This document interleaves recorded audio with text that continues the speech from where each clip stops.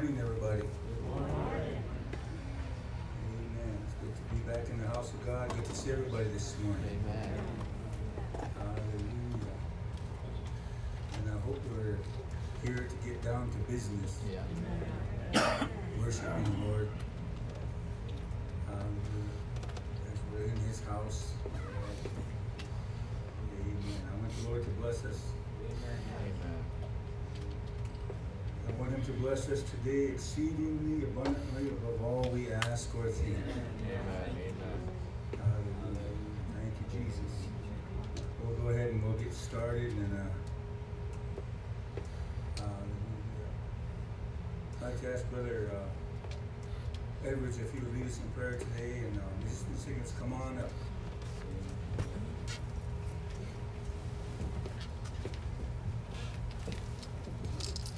Praise the Lord. Praise the Lord. I know I say this all the time. When you watch what's going on in this world, I'm so glad we serve a God that doesn't change. Yeah. Wow. Man, thought about that. You stand on a rock, no matter what you go through, you hang on to the rock, you make it through.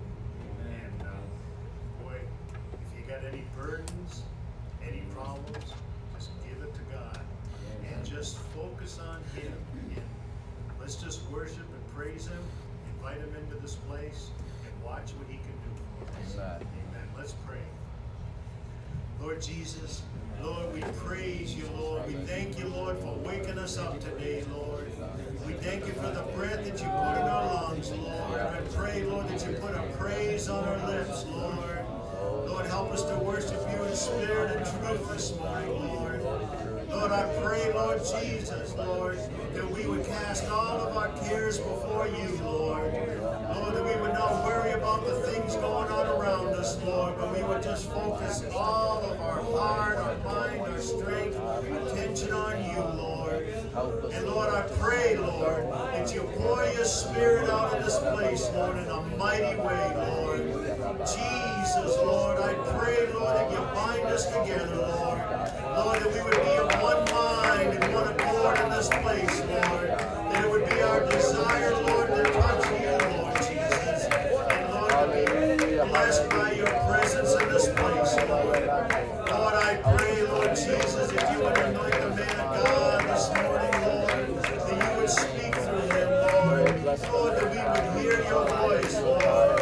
Lord, I pray for the Sunday school, Lord. I pray for the students and the teachers, Lord. I pray, Lord, you be lifted up, Lord Jesus. Lord, I pray for the musicians, Lord, the singers. Lord, I pray, Lord, that our mind will be set on you, Lord Jesus. Lord, you're worthy, Lord, to be worshipped, Lord, honored and praised, Lord Jesus. Lord, help us right now, Lord Jesus. Help us, Lord. I pray this in the name of Jesus. Amen. Amen. Thank you. Good morning, saints. Good morning. It's good to be in church. I'm so thankful for the presence of God. Amen. I came in here with a burden. I'm so thankful to be able to come in here and have a God who's here and a God who answers prayer, who can lift those burdens, who can change everything just by being here, just with His presence, with His Spirit.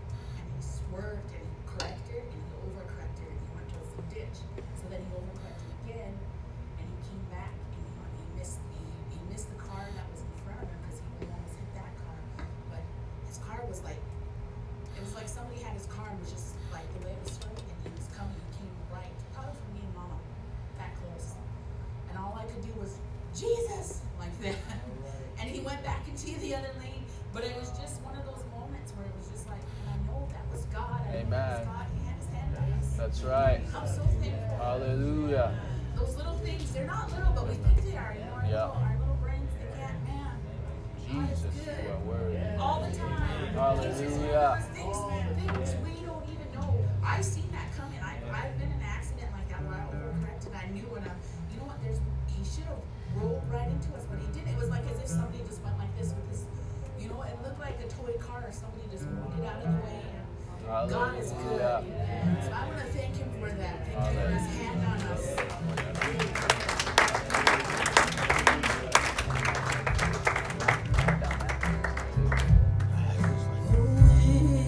His presence, there is fullness of joy, and that His blood are pleasures forevermore.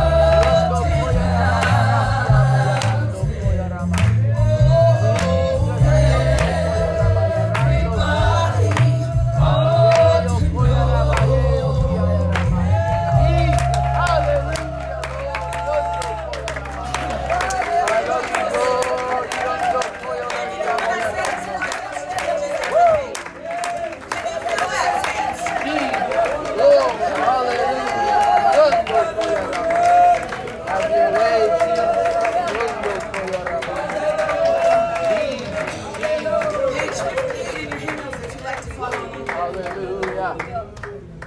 Glory, hallelujah. Thank you, Lord. This song, Hallelujah.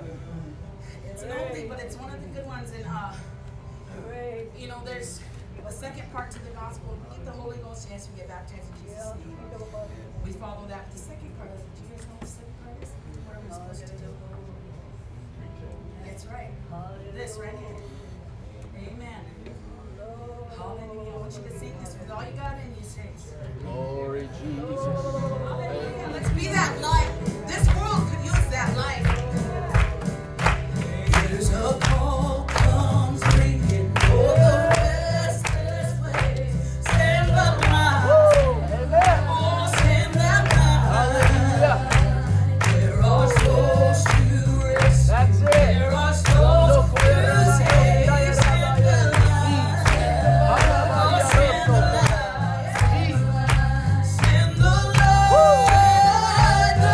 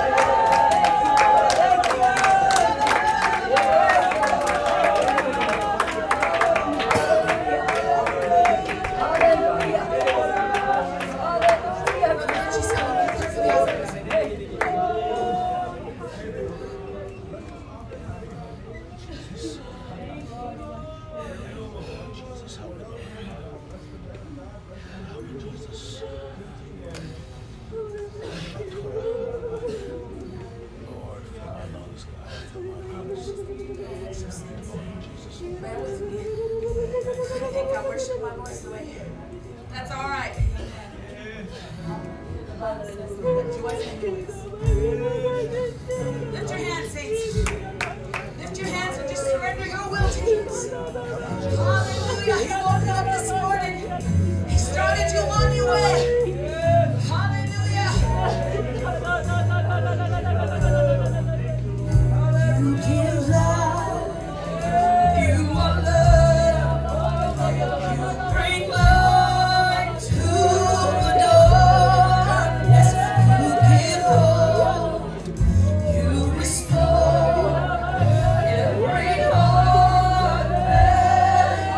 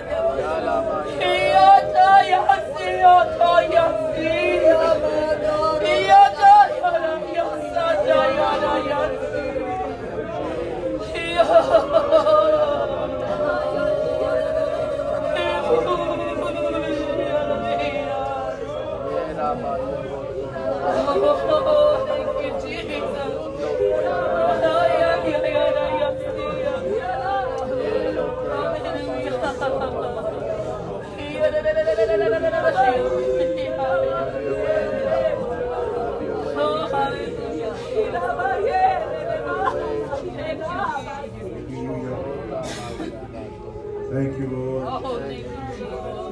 Thank you, Jesus.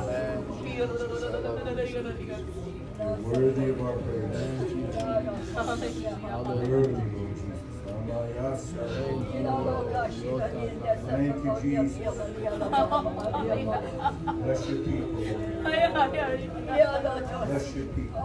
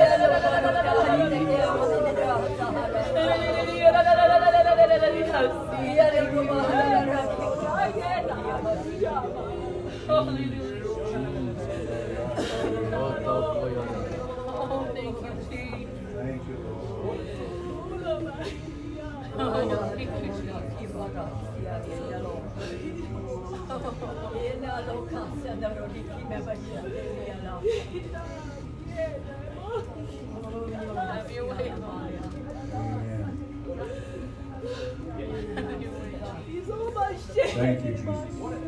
Have your way, Jesus. Have your way, Jesus. Have your way.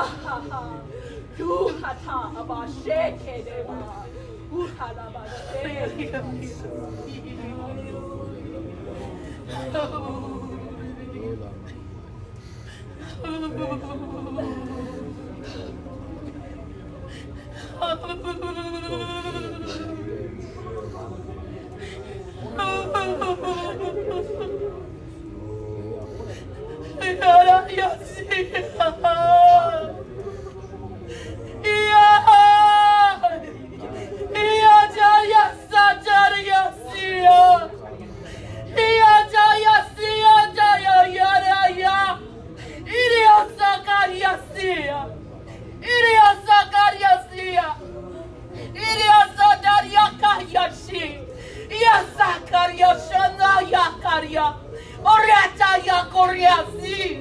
Yajorioso. Yajorioso Koryasanaraboyaka. Urya. Urya Karyaso Dariasia. Dariasa. Daria Karyasi. Oh,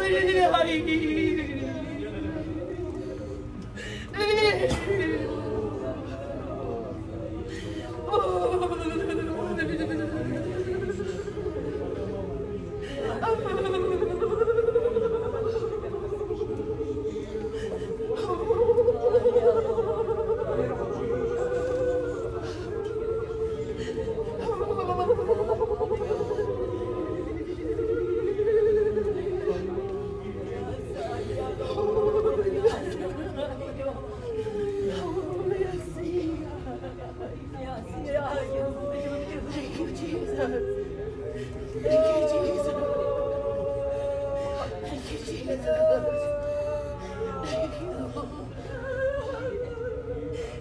Thank you, Jesus.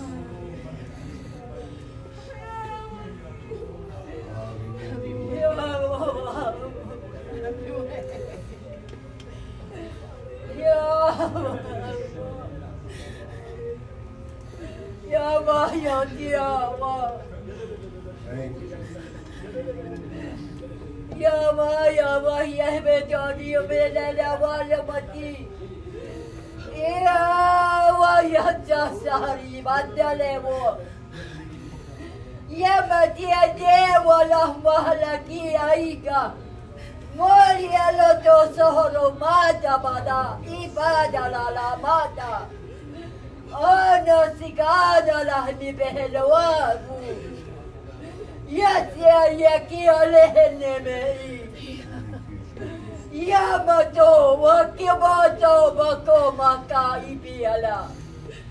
Osia Yasandaiki. Lema Loma Loma Haba, Yeme Idiala Matosoko. Yamaria, Baba, Baba Loma, Alialewa, Mai. Yamato, O Baba, Hadala, Iki, Ayasi, Yamati. Hi, Yoto. Thank you. Thank you.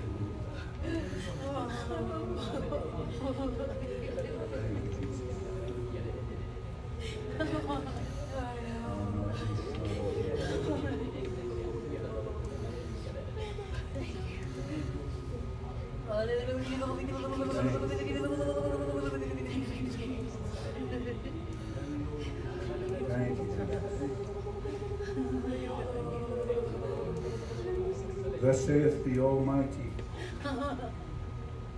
yea, my presence, saith the Lord, is with you. Yea, I bear witness, saith the Lord, to my strength. Yea, I bear witness, saith the Lord, to my power. Yea, I am with thee, saith the Lord. Look unto me. Yea, look unto me. See that I am with thee, saith the Lord. For my spirit beareth witness. My spirit beareth witness, saith the Lord. And thou shalt know that I am the Most High, saith the Lord. Thou shalt see my glory, saith the Lord. Yea, thou shalt see my glory in thy midst, saith the Lord. Only believe, saith the Lord, and thou shalt see, saith the Lord, that I am with thee. Yea, that I am with thee. Maisha.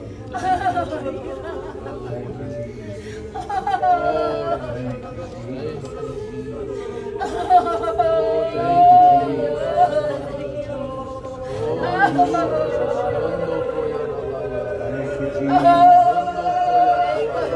Thank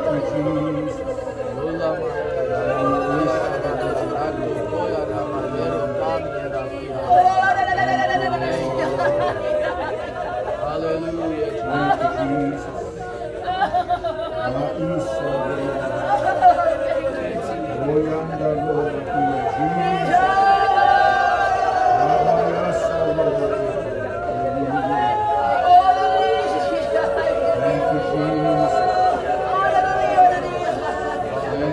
Thank you, Jesus.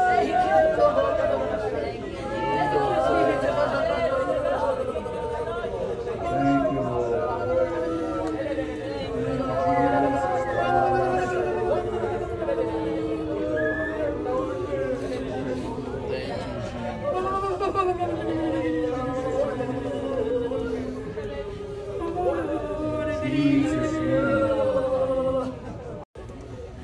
Thank you, Jesus. Thank you, Jesus.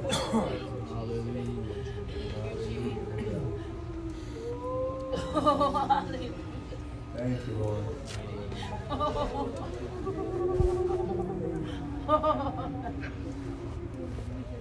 Thank you.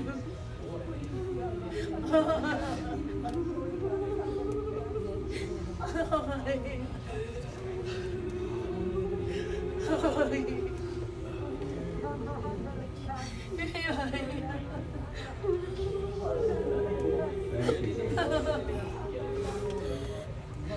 Oh, thank you, Jesus. Praise God. Oh, praise the Lord. Thank you, Jesus. Oh, thank you, Hallelujah. oh, Jesus. Thank you, Lord.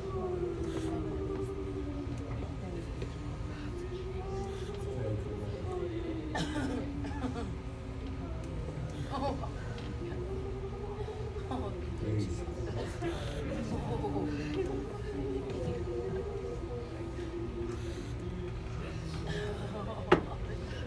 Thank you, Jesus. thank you, Lord. I serve a great and awesome God, a mighty God, the Almighty. Obviously, we are feeling His presence in an awesome way this morning, powerful way. God's bearing witness. He's bearing witness to His presence. He's bearing witness to, amen, our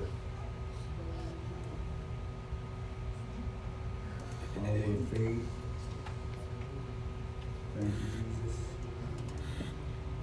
I remember when the Lord spoke in the Old Testament, He spoke to the prophet Isaiah and told him, He said, don't be fearful and don't be dismayed. Amen. And that's the way it is. And we tend to let that slip away from our minds, and our hearts are sometimes weak as far as our faith is concerned. We tend to be fearful and unbelieving. But you know, we need to understand that when we come into this place and we feel His presence, and also bearing witness through His presence, and praise God,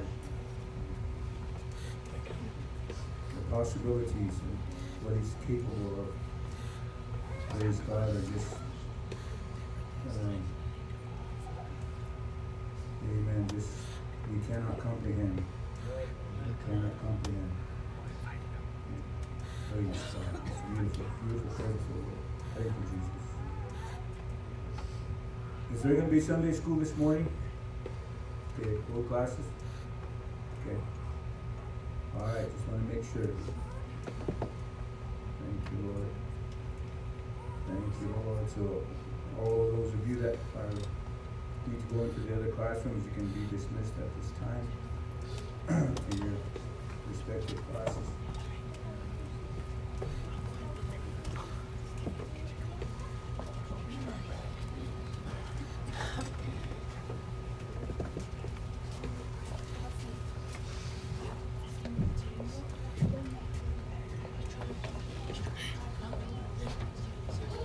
We'll continue where we were.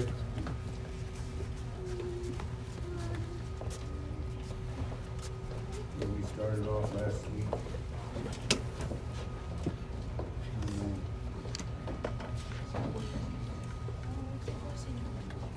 Without controversy, great is the mystery of godliness. God was manifest in the flesh, justified in the spirit, seen of angels, preached unto the Gentiles, believed on in the world, and received up into glory. Hallelujah.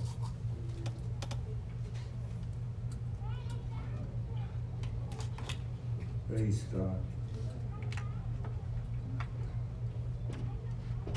You know, we sing that song, everybody ought to know. Everybody ought to know who Jesus is. I was thinking about that, and as we were worshiping the Lord, and as we were singing that, you know, that's what it comes down to, is that understanding, knowing who God is. Because a lot of people out there in this world that are, some that are really searching and trying to find out who God is, trying to find God. And maybe even those who don't even know there is a God or not. But obviously, it's an understanding that we are brought to when we open up His Word, and of course the gospel, we hear the gospel, the good news. It's all part of that message, and knowing who Jesus is. And that's a powerful revelation, a powerful understanding, because that obviously when you come to that insight, closes the gap between you and God. Make it personal. And has all to do with, of course, you know, relationship. Knowing Him. Relationship. I think that's why a lot of people struggle in their life.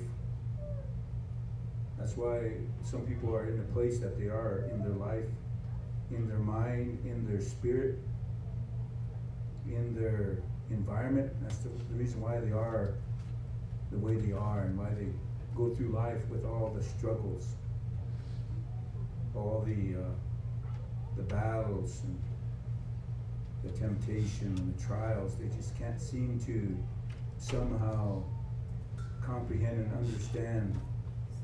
You know, if they had God in their life, every single one of us are given the opportunity to know Him. To know Him. We're all given that opportunity. It doesn't make a difference your age. You don't have to be an elder. You don't have to be an older person to understand and to know God. To know God, you can be a young child. You can be a young child and you can know God. And to be acquainted with Him, to know what it is to share that relationship, to feel His love. If you really experience the love of God in your life, you would definitely understand everything that you're going through, everything that you're experiencing, even in the hardships, the adversity. You would know because of your love for Him. Of course, the Bible says perfect love casts out fear. So if you have that love, if you know Him and you understand Him and you love Him, and of course it's all based upon your relationship, just like knowing anybody. You know, that's the reason why you go searching. Because you're trying to find something, you're trying to find somebody, you're trying to find hopefully happiness, hopefully peace, joy. Amen. You can find that. And a lot of people are always go searching in the wrong places, searching for the wrong thing. And some people are high on thrills, things like that. Some things that aren't even have no depth to them. Things that just make you feel good for a little while, then after the feel good is gone, you're right back in that same old place you were. Looking for it all over again, but you're always looking in the wrong places. You're always amen, putting yourself in a place where, amen, you always come short. I have an expression that I use, and Well, I have a purpose in life. What about you? I have a purpose in life. How can I say this? It grieves me when certain things don't happen when when I expect them to happen. It grieves me. Here's an expression I use. I hate making dry runs. I want things to be fulfilled in my life. I want to experience life, and I want to experience God every day of my life. Every day of my life, I'm aware of Him. How about you? I'm aware of Him. I acknowledge Him. And I walk in His presence. I choose to walk in His presence. I'm not content. I'm not satisfied with any other presence in my life other than His. And that's just the way I feel. And but it's all based upon relationship. It's all based upon our love for Him. Of course, the great commandment, the Shema of Israel, hear, O Israel, the Lord our God is one Lord. He is one Lord. And thou shalt, amen, worship the Lord thy God with all thy heart, with all thy strength, with all thy soul. You should worship Him with all. Not with just a part of. That's right. Not half-hearted. But with all your heart, with all your soul, with all your strength. Worship Him. And you can worship Him. It's important for you to worship Him in that manner. So when you develop that relationship with Him, guess what happens? You come to a understanding. You come to a revelation. To where once you know, and just like what we felt and what we experienced in here, what we're feeling right now, what we're experiencing, the awesome presence of God. And so that's really something that's beautiful. And I never knew in my young age. I was raised up. We went to church every Sunday. We attended the house of God. We did those things. That was required of us, of course. My parents, they led us that way, that direction. I never knew this though. All the times I was there, of course, where we were, did not have the liberty of the Spirit, of God's Spirit. And obviously didn't have the presence of God there. They didn't really have all the truth. They had part of it, but not all of it. They were missing the other part of it. You know what the other part of the truth was they were missing? His presence. And but I never knew this. I never knew that God had a name, that you could call Him by His name, that you can reach out to Him and call His name. So that's something that I never knew, but I came to that understanding. I'm glad I came to that understanding. How about you? And to understand that God does have a name. He does have a person. And once you get acquainted with Him and His person, and it's all built upon relationship with Him, everything else is going to basically fall into its place. Your experience and your relationship with God is going to bring you to an understanding. You're going to know.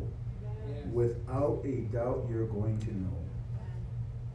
So Paul was talking about that. Great is the mystery of God. Great. Without controversy, great is the mystery. Great is that mystery. Here's the thing. But we can come to that understanding. We can come to that realization of God. Turn with me to 1 John chapter 5, if you would. And this morning, and we'll start there. We'll continue where we left off last week, but this is where we'll start today. And we know that the Son of God has come and hath given us an understanding. The Son of God has come and given us an understanding, that we may know Him. That is true, and we are in Him. That is true, even in His Son, Jesus Christ. This is the true God and eternal life.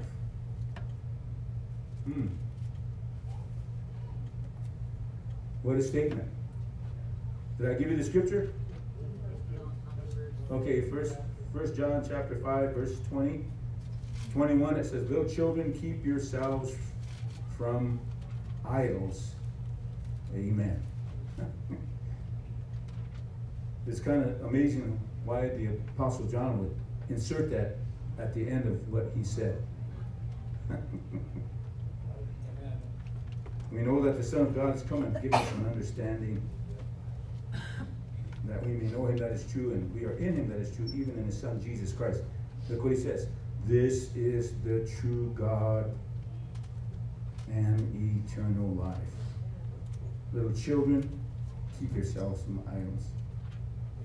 It's amazing.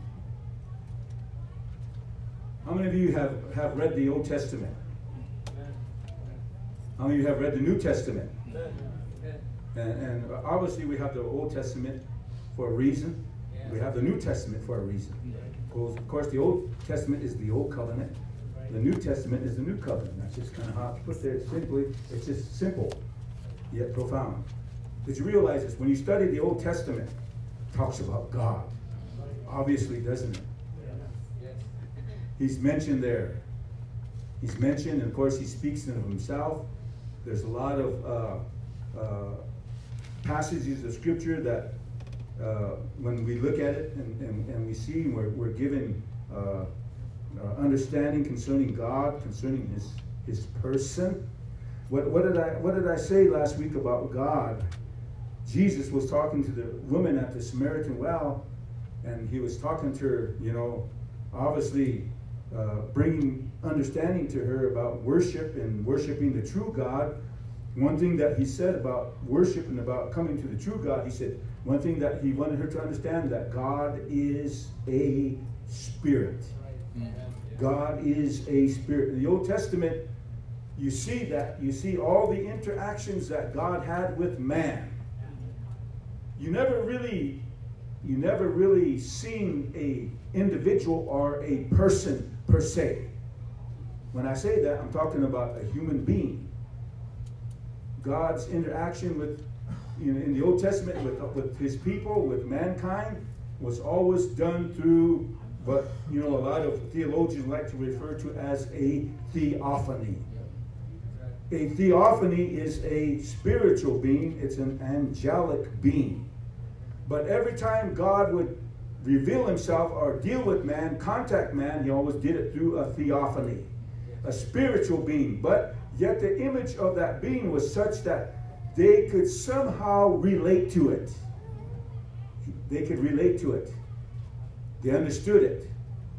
I mean, that would be shocking if you heard dialogue or heard somebody speak to you and you looked at whatever it was, the image, and it was something that you couldn't recognize, something that you couldn't feel comfortable with.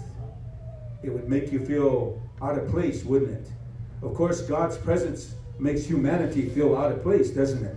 Why? Because of his holiness, because he's sinless. So obviously his presence is something that is powerful, it's awesome. Don't forget that. Remember, God is a spirit.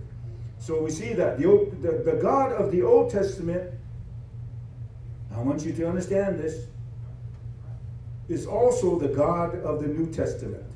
Mm-hmm. In the Old Testament, he was invisible.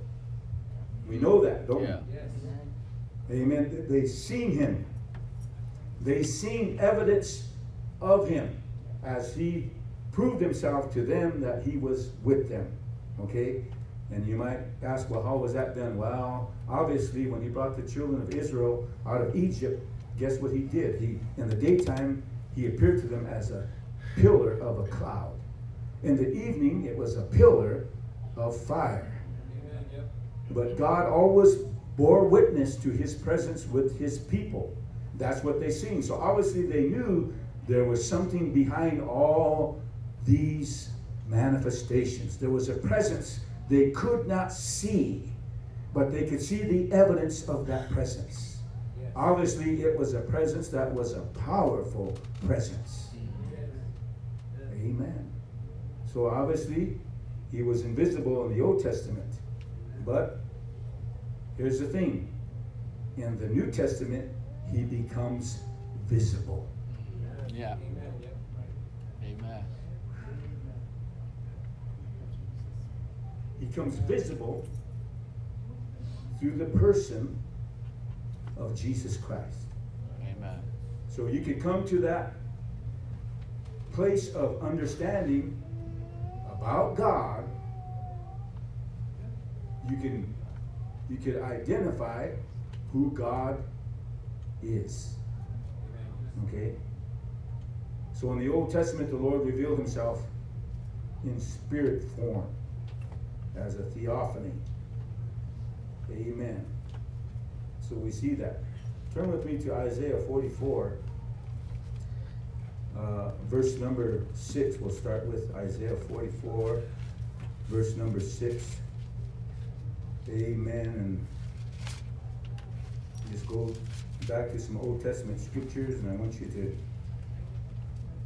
just follow along with me as I read this. But Isaiah 44, verse number 6, and this is what it says. It says, "Thus saith the Lord, the King of Israel, and his Redeemer, the Lord of hosts.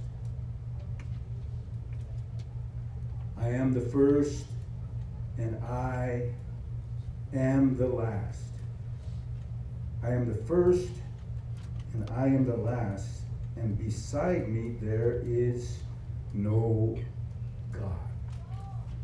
So now we are coming to a statement spoken by the Lord, and he says that he is the first and he is the last, and beside me there is no God.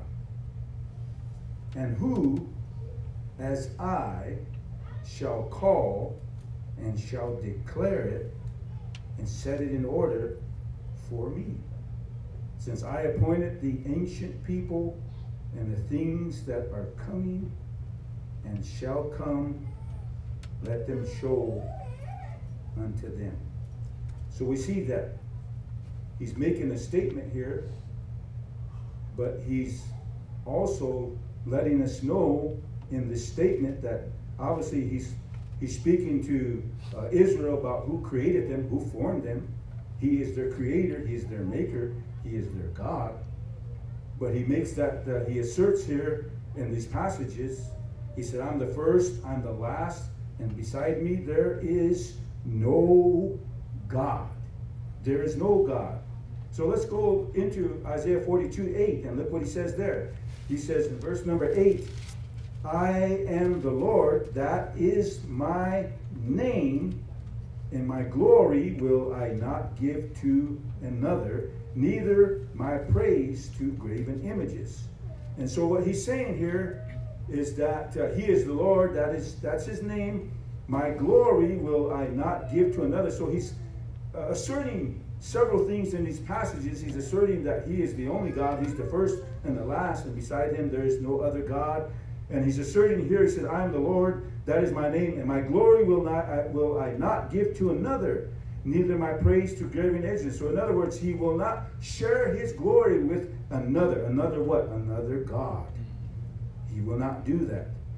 So in if you go over there in the same book in chapter 45 and verse number 5, he said, I am the Lord and there is none else.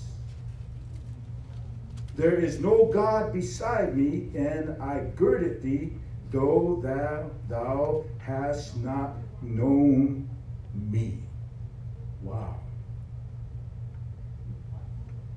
He's asserting himself. He's speaking about his own person. He said, I'm the Lord, there's none else. There's no God beside me. I am the only God. In other words, what he's telling Israel, I am the only God. There's no other God beside me. girded thee, though thou hast not known me. Thou hast not known me. A lot of understanding that people have of Jesus Christ. I want you to listen to me. I shared that with you just a little bit last week.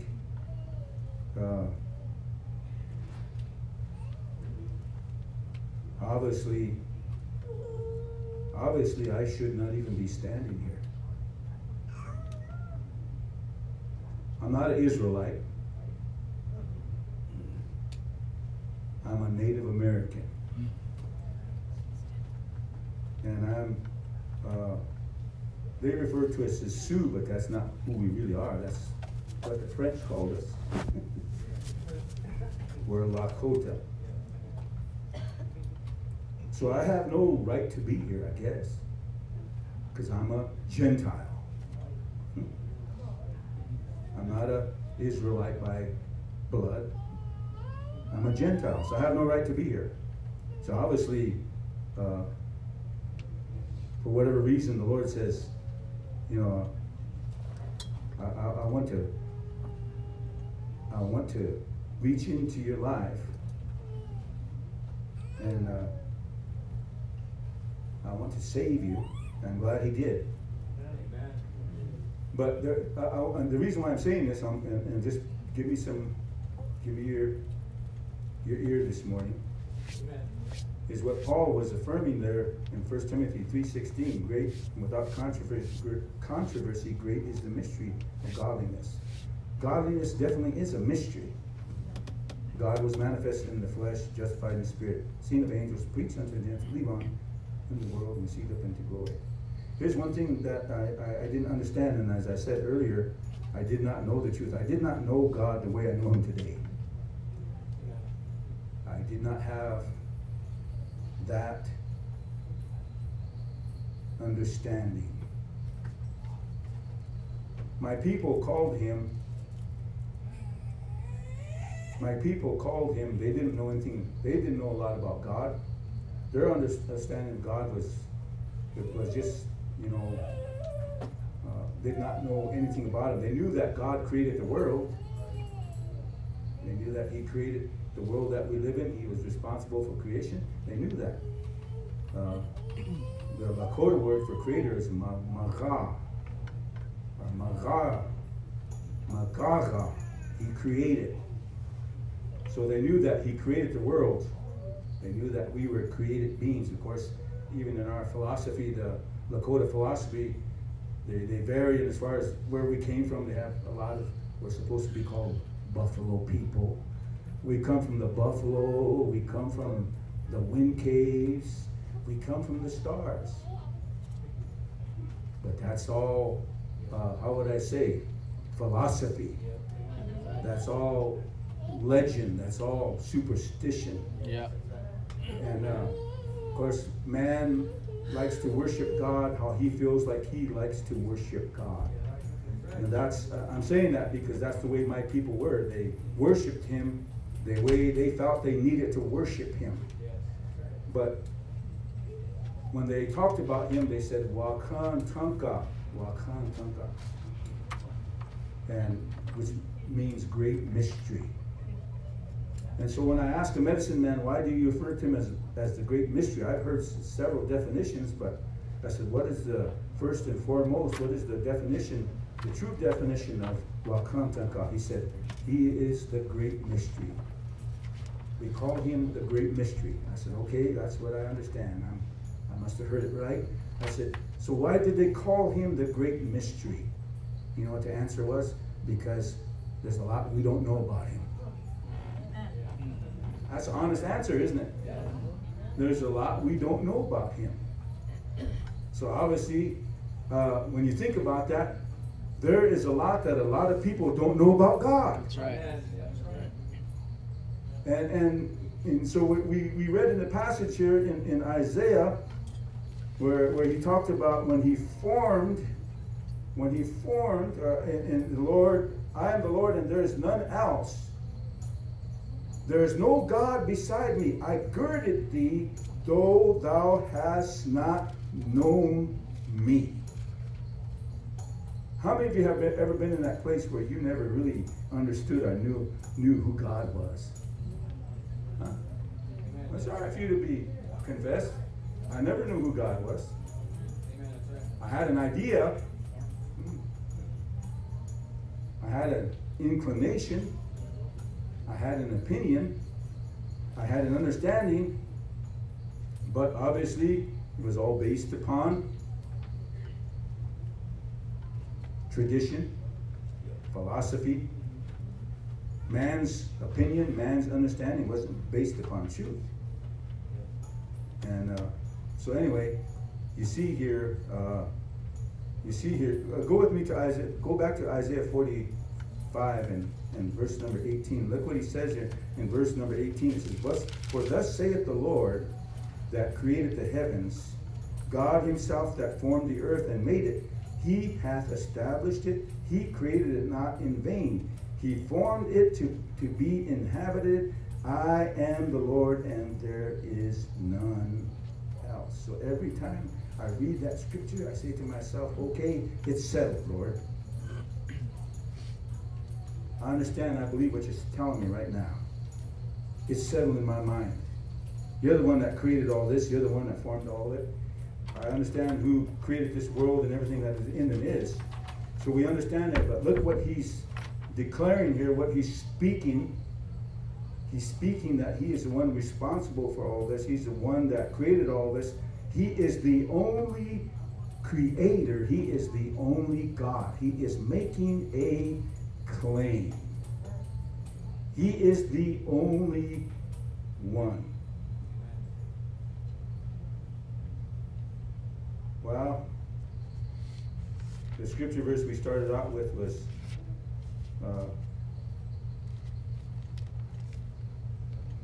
that the Son of God has come and given us an understanding that we may know him who is true, and we are in him who is true, even in his Son, Jesus Christ. This is the true God and eternal life. So in order to understand what the Apostle John is saying here, we have to make that connection, don't we?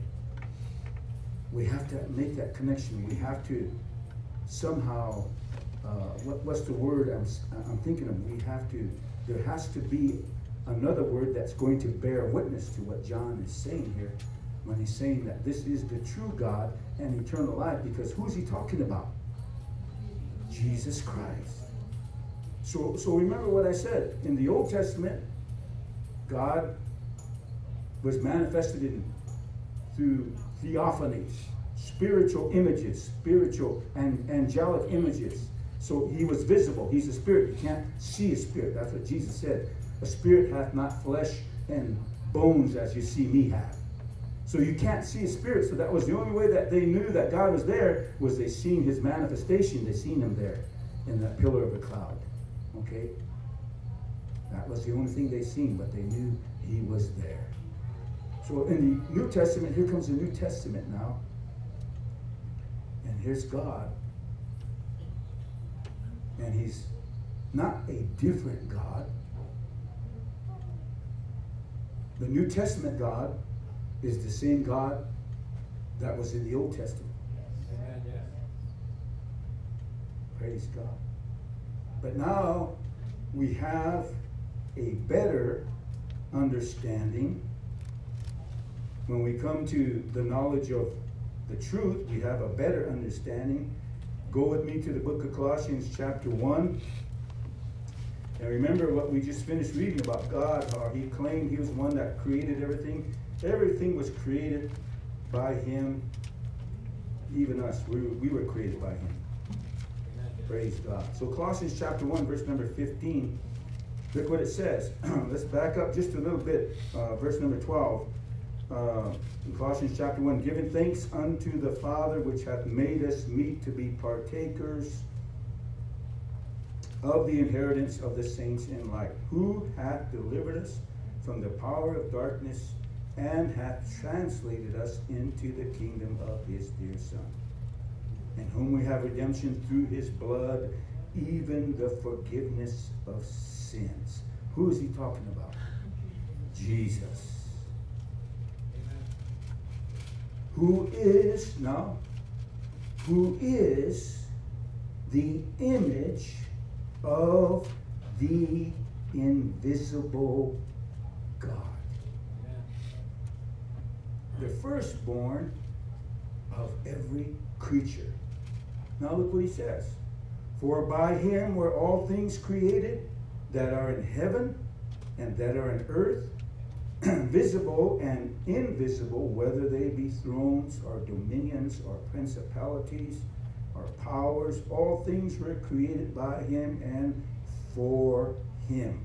And he is before all things, and by him all things consist.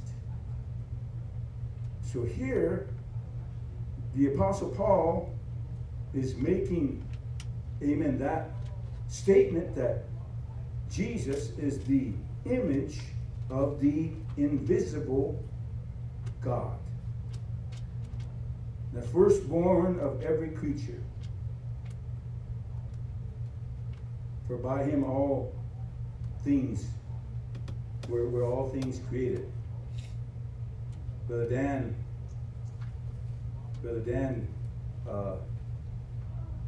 shared something with us last Sunday in service. Beautiful, wasn't it? Who wrote the book of Genesis? Moses. Obviously, Moses was the one that wrote Genesis, Exodus, Leviticus, and Numbers and Deuteronomy. He's credited with writing the first 5 books of the Bible. So when we're talking about God, when the Lord brought Moses up to Mount Sinai, and there he was speaking to him, and the Lord says, Moses said, Lord, I want to see your glory. I want to see you. So what did God say to him? The Lord said unto Moses, he said, I will pass by, and I will show you my glory. I will reveal to you my name. But you know what he told Moses? He said, stand thou in the cleft of the rock, and as I pass by you, I'm going to put my hand over you. So the only thing that you're going to see of me is my backside. That's the only part of me you get to see. So what the Lord did that. And so he revealed to Moses, obviously, he revealed to him everything about him, his name, and then he walked by him. And obviously Moses seeing his backside. Now here's the thing. This is beautiful. Because when he seen who he was, he got a glimpse. He got a glimpse of God. The God of the Old Testament. He got a glimpse of him. This is the God that we're following around. Elohim. This is him. And he got a glimpse of him, and something obviously came to his mind, and you understood that, because when he seen that, obviously something must have quickened Moses' mind, and he received some kind of unction, because after he seen the Lord and he talked about creation, I wonder when Moses wrote the book of Genesis. I wonder when he wrote Exodus and Leviticus and Numbers and Deuteronomy. It doesn't say, it really doesn't.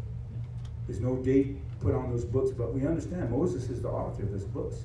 So obviously when Moses wrote about creation, and he wrote about the creation of man, he understood something. God created man in his likeness, after his image. He created him a living soul, or a living being. So obviously when he's seen the Lord on Mount Sinai, something must have quickened his mind, like,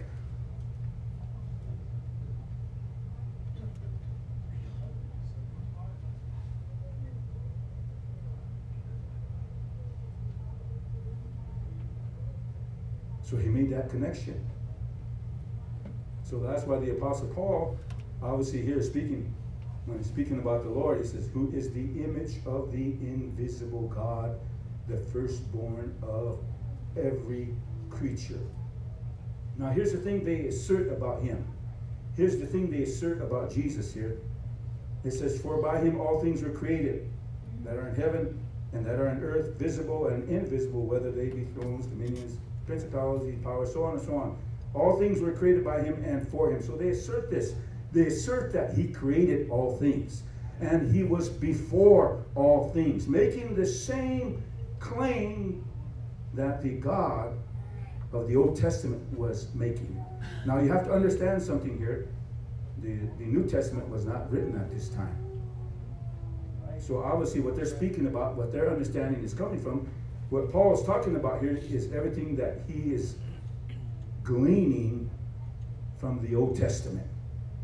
But yet he came to that understanding. Okay? So we see that. And go with me to Romans chapter 1. Romans chapter 1. And here we have some more scripture. Of course, this is the Apostle Paul speaking again in this passage of scripture. And Romans chapter 1, verses 19. Well, we'll read verse number 20.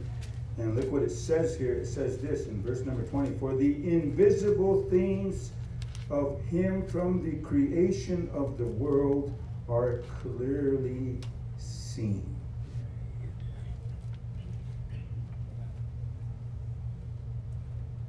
Wow. Being understood by the things that are made. Here we go. Making that connection. Talking about God. So when they talk about God, they know they're speaking about him, but they always make that connection with creation. He's the one responsible for everything here. Being understood by the things that are made, even his eternal power and Godhead, so that they are without excuse. My. So we see that what he's speaking here. Let's just back up just one more verse. Because that which may be known, in verse number 19, known of God is manifest in them, for God hath showed it unto them. For the invisible things of him from the creation of the world are clearly seen, being understood by the things that are made, even his eternal power and Godhead, so that they are without excuse. Now look what he says. Because that when they knew God, they glorified him not as God, neither were thankful, but became vain in their imaginations, and their foolish heart was darkened. Professing themselves to be wise, they became fools, and changed the glory of the uncorruptible God into an image made like to corruptible man, and to birds, and to four-footed beasts, and creeping things. Wherefore God also gave them unto the uncleanness through the lust of their own hearts, to dishonor their own bodies, so on and so on and so on. But who changed the truth of God into a lie, and worshipped and served the creature more than the Creator, who is blessed forever. Amen. So here we see this. He's talking about, of course, for the invisible things of him from the creation of the world are clearly seen. My. So we understand how God has come, and he has obviously made himself known. We've established that.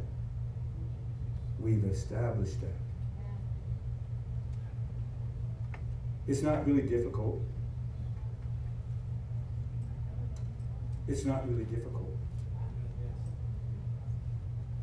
Because we can come to that understanding, we can come to that revelation if we look to him, if we turn to him with all our hearts. It's got to happen. Jesus came to do that. He came into the world to do that, and that's what he did. And he's come to give us an understanding. Go over to Matthew chapter 11. And Matthew chapter 11.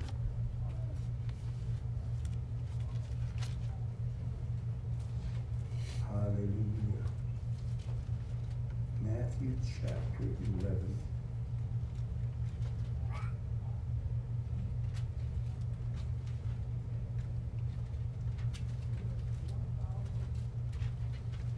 And look what he's saying here in Matthew chapter 11. Verse number 25 we'll start with, and it says, "And at that time Jesus answered and said, I thank thee, O Father, Lord of heaven and earth, because thou hast hid these things from the wise and prudent, and hast revealed them unto babes. Even so, Father, for so it seemeth good in thy sight. All things are delivered unto me of my Father. And no man knoweth the Son but the Father. Neither knoweth any man the Father save the Son. And he to whomsoever the Son will reveal him." So we come to this understanding here. Here's the understanding of, of course, in the New Testament, we understand this. Jesus came into the world. Of course, it's obvious that when he came into the world, his coming was of major importance. Because why would the Lord send the angel to Joseph and Mary and tell them that, your wife is going to have a child, she's going to have a son, and thou shalt call his name, here's the thing, Jesus. For he shall save his people from their sins. Thou shalt call his name Jesus. Why Jesus? Of course, we understood last week. Guess what we understood? Guess what we seen in the scripture? The name of Jesus was a name that was kept revealed until the proper time that it was to be revealed. Why askest thus after my name, seeing it is revealed, hidden. So here's the thing. So when the angel made that announcement to Mary and to Joseph, thou shalt call his name Jesus. That's an important name for all of us to understand. Why the name Jesus? Of course, we're talking about the English translation of the word Yeshua. The Hebrew, of course, they pronounce it, I butchered the Hebrew pretty good. But Joshua or Jehovah, Yeshua, and all that means is this: God has become my salvation. He's become my salvation. God is my Savior. So he's become my salvation. So we assert that when he said, thou shalt call his name Jesus, in essence, of course, when Isaiah spoke about it in Isaiah 7, he said that there was going to be a sign, and a virgin was going to bring forth a child, and thou shalt call his name Emmanuel. So Emmanuel, being interpreted, as the scripture says in the book of Matthew, being interpreted is God with us. So that little baby that was born into this world. He became a human being. When the fullness of time was come, Paul said, God sent forth his Son, made of a woman, made under the law.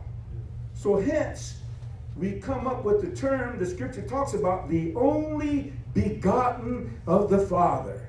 Why begotten? Because he was born into this world. He became a human being, just like you and I. Now that little baby, here's the amazing thing. Remember, the Lord asserted that he's the one that created heaven and earth and all that in them is. That's what he said, didn't he? That's what the apostles affirmed. That's what they said. That's what they spoke. They had the understanding. They knew right well all about Jesus. They knew who Jesus was.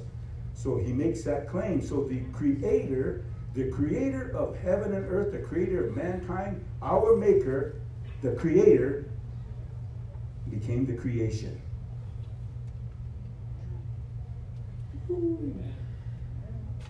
Wow. So when he became the creation, what are we talking about? We're talking about that little human body. Wow, when he was born, he was little, but he grew up to be a man, a young man. So we see that.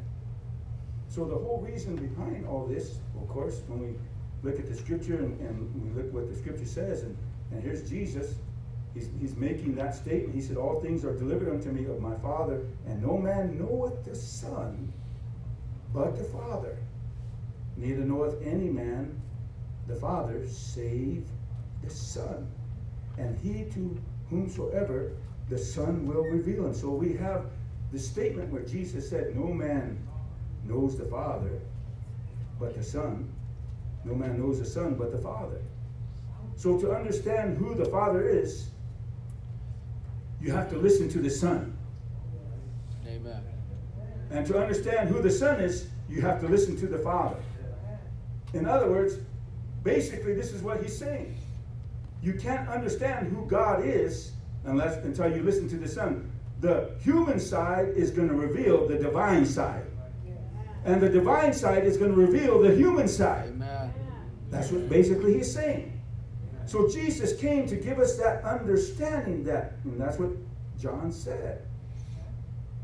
He came to point us to the Father. And the Father said, hey, pay attention to my Son. Huh? Amen. Because they will reveal, the Father came to reveal the Son. The Son came to reveal the Father. So we see that, we understand that. So here's something that's we can go even further. We can go even further with this in the book of Hebrews chapter 1. If you go there, Hebrews chapter 1, and you go there, right around verse number 3 there in the book of Hebrews, you see there the writer of Hebrews, says this. We'll start with verse number 1. God, who at sundry times and in divers manners spake in time past unto the Father by the prophets. Unto the fathers by the prophets, hath in these last days spoken unto us by his Son, whom he hath appointed heir of all things, by whom also he made the worlds. So here we have that claim even by the writer of Hebrews. Why is it they always come to this statement? Obviously they must have had an understanding. Then he says, who being the brightness of his glory and the express image of his person, and upholding all things by the word of his power, when he had by himself purged our sins, and sat down on the right hand of the majesty on high. Being made so much better than the angels, as he hath by inheritance obtained a more excellent name than they. For unto which of the angels saith he at any time, Thou art my Son, this day have I begotten thee. And again, I will be to him a father, and he shall be to me a son. And again, when he bringeth in the first begotten into the world, he saith, and let all the angels of God worship him. So who being the brightness of his glory, the brightness of his glory, and the express image of his person, the express image of his person. Who's he talking about here? He's talking about Jesus, but who's he speaking about here? God. Yeah. He's speaking about God. And Jesus being the brightness of his glory. Whose glory? God's glory. The express image of his person. And open all things by the word of his power. So we understand this. So he's speaking about, amen, God. So Jesus obviously is the express image of God. He is the brightness of his glory. My.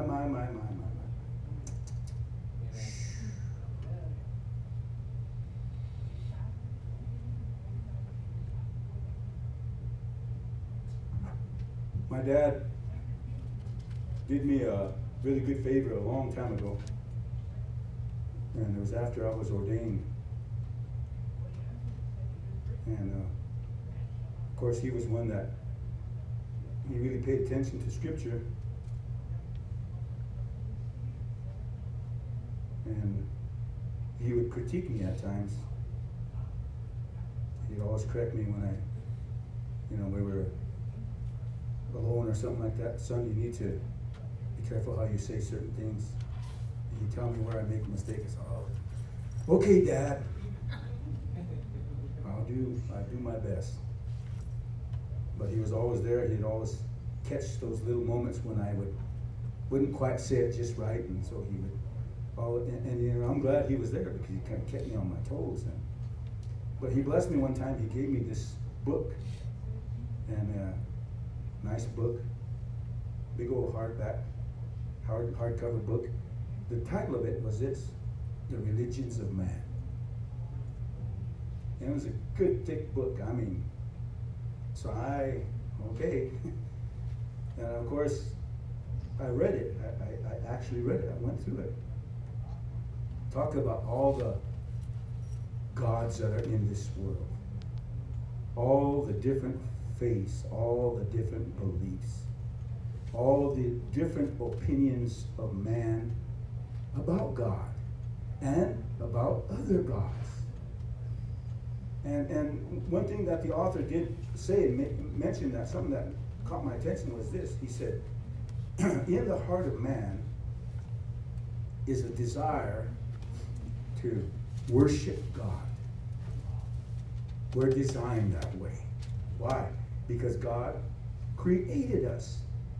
We're His created beings. So as far as that is concerned, the way that we have been created, the way that we have been put together, our being, of course, we're a triplex being. We have a spirit, we have a soul, and we have a body. But yet in the deepest part of our being, there's that desire to want to, as the writer said, make contact with God. Make that contact with Him. But mankind was kind of in a precarious situation because of our human parents.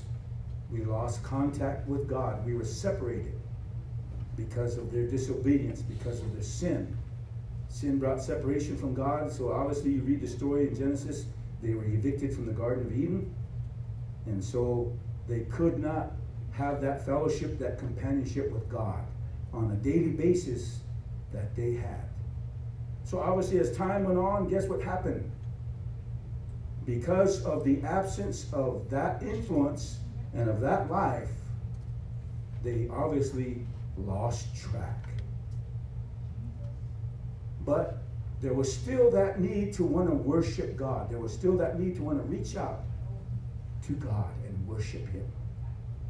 But yet they could not really, they did not understand who is God. Where did we come from? So as a result, this writer says in history, you know what they resorted to?